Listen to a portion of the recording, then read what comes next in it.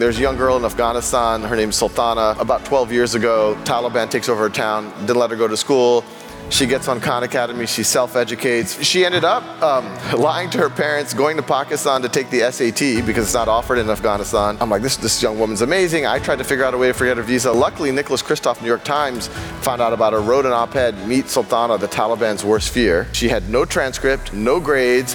All she had was like 8 years on Khan Academy and an SAT score. And Arizona State University admitted her. Credit to Arizona State University. Sultana now is a member of the research faculty at Tufts in quantum computing. You can imagine how many more Sultanas we can have if we have an AI supporting them. We've always aspired at Khan Academy to be, hey, every learner on the planet can essentially get a tutor. Every teacher could get a teaching assistant. OpenAI reached out to us and they said, hey, we're working on our next generation model, which we all now know is GPT-4. And when we saw this technology, which now folks are familiar with, the GPT-4 technology, we said, wow, this might actually do the trick. It's extraordinary, and it really is about personalizing every student's education. The gold standard in education has always been personalized tutoring. I think this passes the Turing test in a lot of the tutoring use cases. It constructs its own private thoughts on how it would approach the problem that the student does not see. We think this is going to be both exciting and scary for folks. I would say 95% of what you just described is not a research effort anymore, it's just an engineering effort.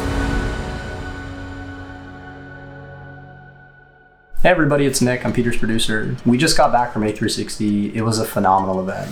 Peter actually sat down with Sal Khan, and if you're unfamiliar with Sal, he's the founder of Khan Academy. And Khan Academy is literally revolutionizing education in every way imaginable.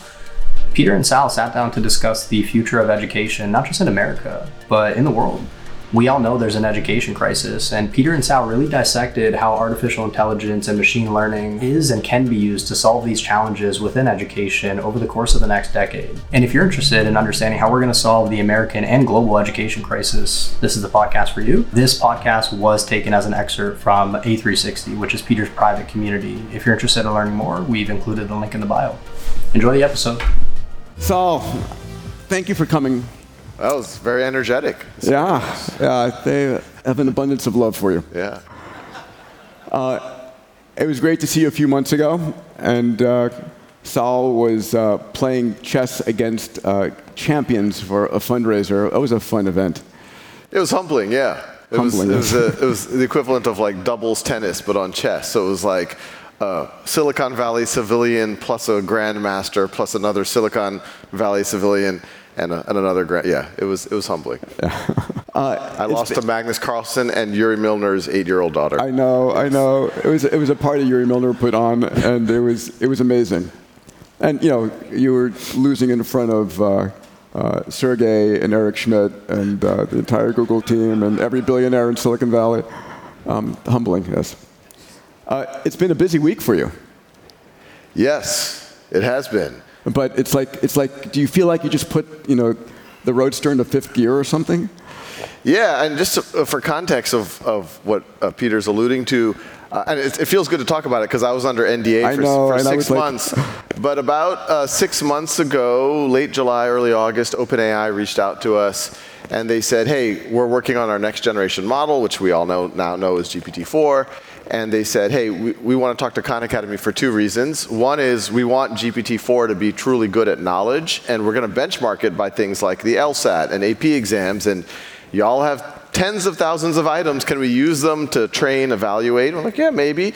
But the second one is they said, we think this is going to be both exciting and scary for folks, and we want to launch with a handful of organizations that can show a social positive use case.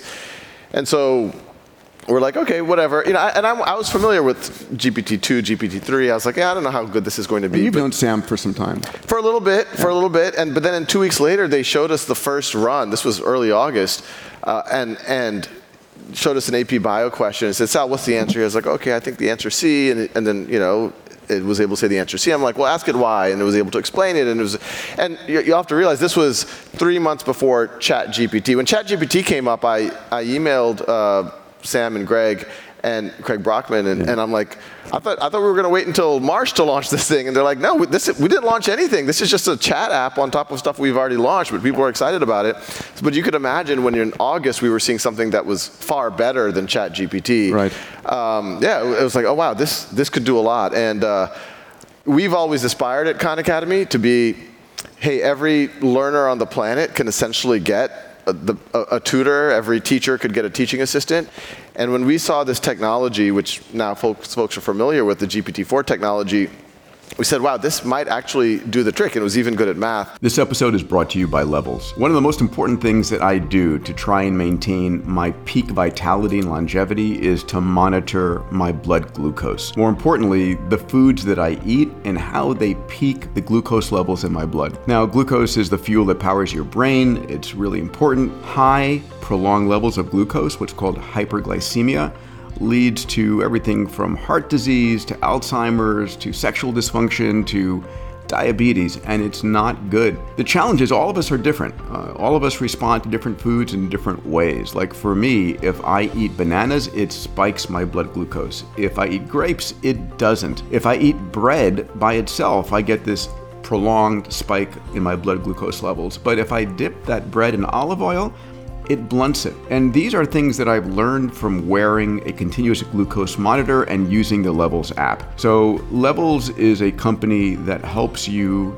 in analyzing what's going on in your body. It's continuous monitoring 24/7. I wear it all the time. It really helps me to stay on top of the food I eat, remain conscious of the food that I eat, and to understand which foods affect me based upon my physiology and my genetics. You know, on this podcast, I only recommend products and services that I use not only for myself, but my friends and my family, that I think are high quality and safe and really impact a person's life. So check it out, levels.link/Peter.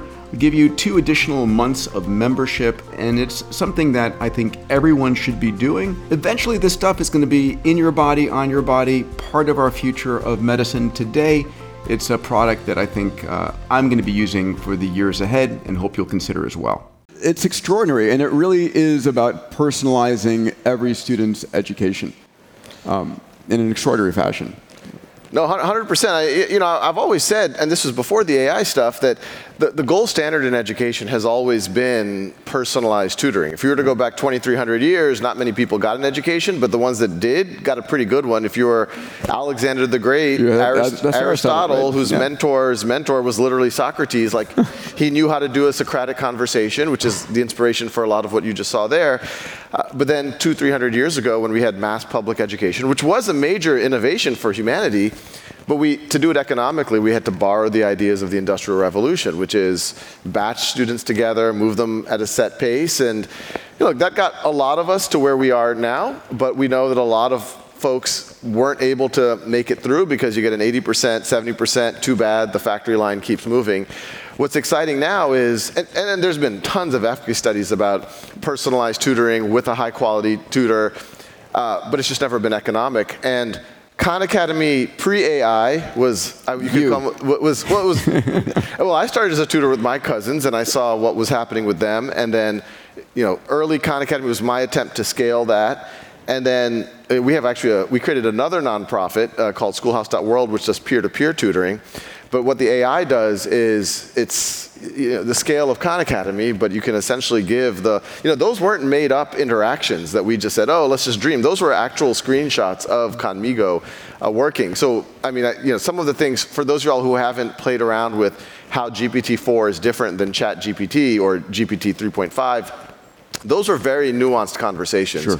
That's the AI acting like a really good Socratic tutor. I think this passes the Turing test in a lot of the tutoring use cases. Extraordinary. This is amazing, and it's a hint of what is possible, right? And this is a interaction over typing. I guess we can add a voice to text and text to voice version of that. But a lot of people are experiential learners. Mm-hmm. How far are we from what I'm hoping we'll see, which is I enter into a metaverse, into a virtual world, and Aristotle is sitting on a piece of marble over there, and that AI of that NPC is all knowledge about Aristotle. So when I speak to Aristotle, it's as if I'm speaking to Aristotle. And I say, can you show me around and tour me? And I learn about ancient Greece through that conversation. Yeah, I mean, I would say 95% of what you just described is not a research effort anymore. It's just an engineering effort. Yes. Someone just has to put the pieces in place. Aristotle is one of the folks you can talk to already on Conmigo, and you can have a very meaningful conversation. The way we see it evolving, and every time we think about it for 10 more minutes, we're like, oh, maybe we're being too narrow. We could also do this. We could also do that. But I think, speech to text, text to speech, that's easy. Yeah. That's easy, and it's going to come literally in months, and it's amazingly good. I mean, it's almost, once again, hard to differentiate it from a real human being. Then you're going to have, I think, a layer of memory. Mm-hmm. Right now, every interaction that you have with, if you're a student, it only knows about the current conversation. Yes. It doesn't know about your last conversation. It doesn't remember your favorite sports star, exactly. movie star. But that's just an engineering thing, and we've already started making it pass variables to a persistent store and back. I mean, there's some interesting things that we've did to make the math work. People will find that Conmigo, even though GPT-4 is available to a lot, that the math works a lot better on Conmigo. And I'll tell you one of the hacks we did, and when we realized it's not even really a hack, is that if you just ask it the solution to a problem, it's pretty good. It can say, here are the steps. But then when a student makes an error, let's say they don't distribute a number on all the terms in the parentheses, it doesn't always identify. Sometimes it'll say, correct, good job, but then it'll give the right answer, and it's like, wait, it wasn't a good job. You should say, hey, it looks like you made a mistake. And what we realized is, if you were a tutor, and if I just said, here's what I did, start talking, and you weren't allowed to think before you were to talk, your first word might be, good job, and then you start, the next words just come out. That's how a large language model works. But we said, well, no, and we worked with the OpenAI folks, and it's like, well, what if we gave it a chance to have its own private thoughts first? Okay. And so what we do is essentially, it constructs its own private thoughts on how it would approach the problem that the student does not see, and then, and in those private thoughts, it's funny because we can read this private thoughts even though we told them we couldn't. It'll say, well, I think the student might have made a mistake here because this is how I did it. And then when we make it verbally compare the student's results to it, the math accuracy goes up by 3 or 4-fold. Amazing. And so there's this idea of think before you speak. And even though at first we're like, it's a hack, but then we're like, no, that's actually how we operate. So I think you give it memory. I think it's an engineering effort to put it behind some type of if you wanted to put it in VR or whatever. But I'm also really interested in it facilitating more human-to-human interaction. So one of the things that I've been, I'm hoping in the next year we can have it facilitate, we have a debate where you can debate with the AI. And listen, I think debate is one of the highest forms of learning, and it's the most underutilized asset that we humans have in school. One of the thoughts, my kids love the game-averse, right, from Roblox. And I'm respectful of the game designers who do an amazing job. And in the education world, everyone starts with a 100% score, and every time you get something wrong, your score goes down. And in the gaming world, every time you start with 0, and every time you do something right, your score goes up. That gamification hits very fundamental neural processes. Are we going to start to see that level of gamification coming in? I saw a little bit of it here. Yeah, and this is something that obviously we were attempting to do pre-AI as well. I will say it's hard. Education is one thing because we have the games get to change the objective function to optimize around the game mechanics and the dopamine hits and all of that. In education, we're like, no, the kids really don't learn how to factor a polynomial. How do we do it? But you're absolutely right. I think this is only going to make it more. There's more opportunity for positive gamification. Amazing. So let's talk about the scale of Khan Academy, what it's been. I mean, just the number I have here that before the pandemic, you had 9 public school districts involved, and then afterwards was 500 public school districts. Is that an accurate assessment? Yeah, well, yeah. How big? What's been the impact of Khan Academy so far? Number of students, teachers, and such. Oh, the very high level numbers. 150 million registered users, something like that, and then give it up. 150 million registered users. No, and that's a little bit kind of a vanity metric, but anyway, it's but there's it's depending at the peak of the pandemic we had 30 million students coming a month, but it's about it averages about about 10 to 20 million. The pandemic, we did see a threefold increase. Pre-pandemic, we had about 30 million learning minutes per day on Khan Academy. That grew up to about 90 million. It's in 50 plus languages. In terms of the impact, there's a lot of ways you can measure the impact. You could say, okay, how many, it's on the order of 12 billion minutes, 12 billion minutes per year, and what would be the economic equivalent of that.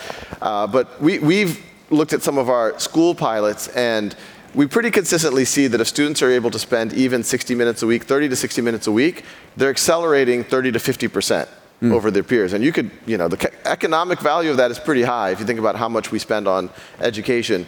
And so what we've been trying to do, the schools you mentioned, we've always had a ton of teachers and schools use Khan Academy, but 5 years ago, we started going to a bunch of districts. We're like, look, a lot of the teachers are already using us. How do we get used systematically or systemically in your district? And the districts almost always say, oh, well, yeah, thanks. My niece got through the SAT and this and that because of Khan Academy. But for us to use it in that way, you got to give us support. You got to give us training. You got to give us integration with our rostering system, all this enterprise level stuff. So we started doing it. We're like, look, if we're serious about our mission's free world-class education for anyone, anywhere, we genuinely think we can move the dial for nations, for the world eventually. We've got to do this because that's how we get integrated. So that's where we went from 9 school districts to, arguably almost every school district, definitely in the US and much of the world is already using us in some way, shape, or form. But those 9, which are now about 500, those are ones that are formally working with us. We're doing all of this type of stuff. So what is let's give it up for that. Yes, So what's your moonshot? Where do you want to go next? How do you want to scale the use of this AI? Where do you want to go? Yeah, well, the goal has always been all of the core academic material from pre-K through the core college, provided in a way that's personalized, mastery-based. Try to emulate what Aristotle did for young Alexander. And then the other is we're going to have warmongers all over the place. Exactly. Hopefully, well, hopefully not that, but hopefully the well-skilled people at whatever they do. And then this is what most people don't associate with this right now, but we're actively working on is that how does that work on Khan Academy translate into credit and eventually jobs and opportunity, yes. and we're starting to work on that. What I think the AI does, even pre-AI, there were certain, I'm guessing a lot of folks when we were young could have gone on a Khan Academy and just gotten obsessed with it, and we have a lot of kids around the world who are already doing. There's a young girl in Afghanistan, her name's Sultana. About 12 years ago, Taliban takes over her town, didn't let her go to school. She gets on Khan Academy, she self-educates. For her, the big aha was when she realized she was learning more than her brothers in the Taliban-controlled school. And I'm like, not a high standard. But, but she ended up lying to her parents, going to Pakistan to take the SAT because it's not offered in Afghanistan. And that's when I found out about her. She met some people on the internet. I'm like, this young woman's amazing. I tried to figure out a way to forget her visa. Luckily, Nicholas Kristof, New York Times, found out about her, wrote an op-ed, Meet Sultana, the Taliban's worst fear. That got her, and credit to Arizona State University because she had no transcript, no grades. All she had was like 8 years on Khan Academy and an SAT score. And Arizona State University admitted her, and because she wanted to be a physicist. And Sultana now, who I now know quite well, there's more. There's more. That's like an infomercial. Sultana now is a member of the research faculty at Tufts in quantum computing. So yeah.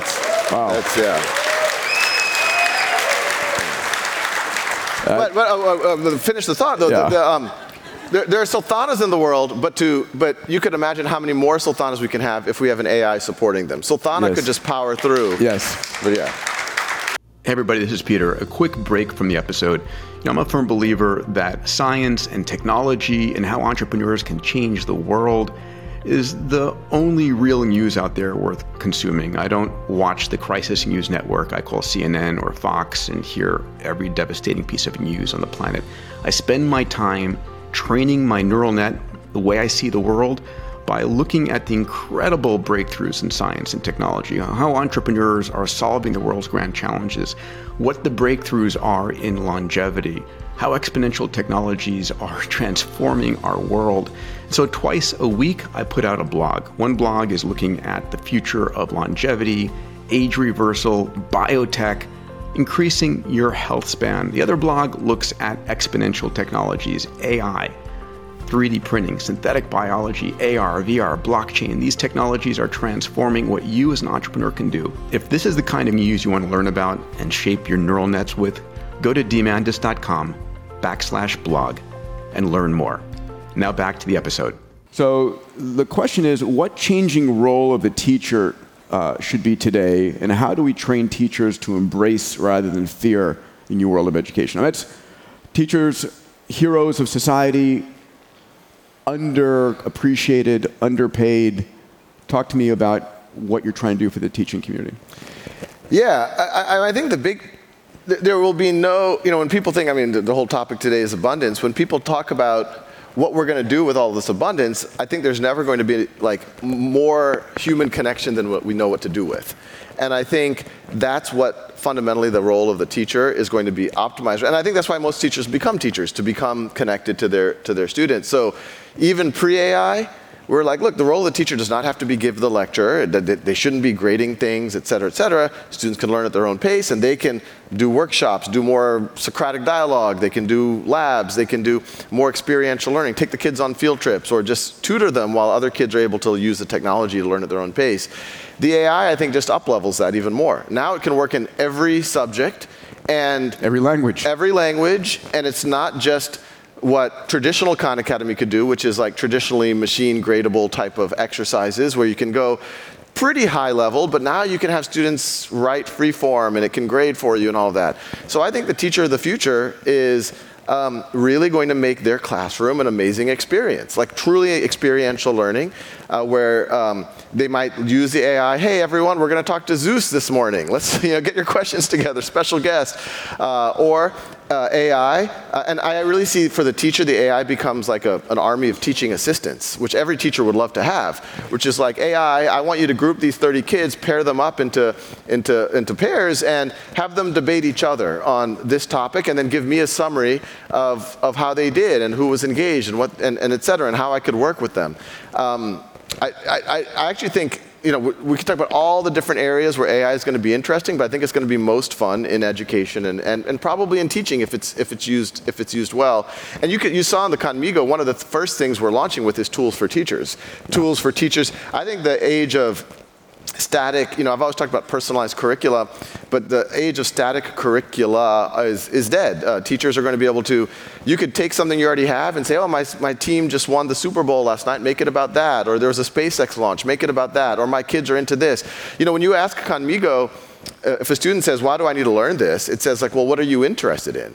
And then the student, and they have a conversation and it says, well, if you want to be a soccer player, and it's honest with kids too. It's like, all right, you might not use this if you're playing, but if you want to go to NCAA scholarship or this, that, you might still need to do this. So it also doesn't BS the students, which kids appreciate. But I think that's going to be the fun of the teacher, which is be the conductor of the orchestra. Amazing, amazing. You're going to come back for questions after Jacqueline speaks. Give it up for Sal Khan, everybody.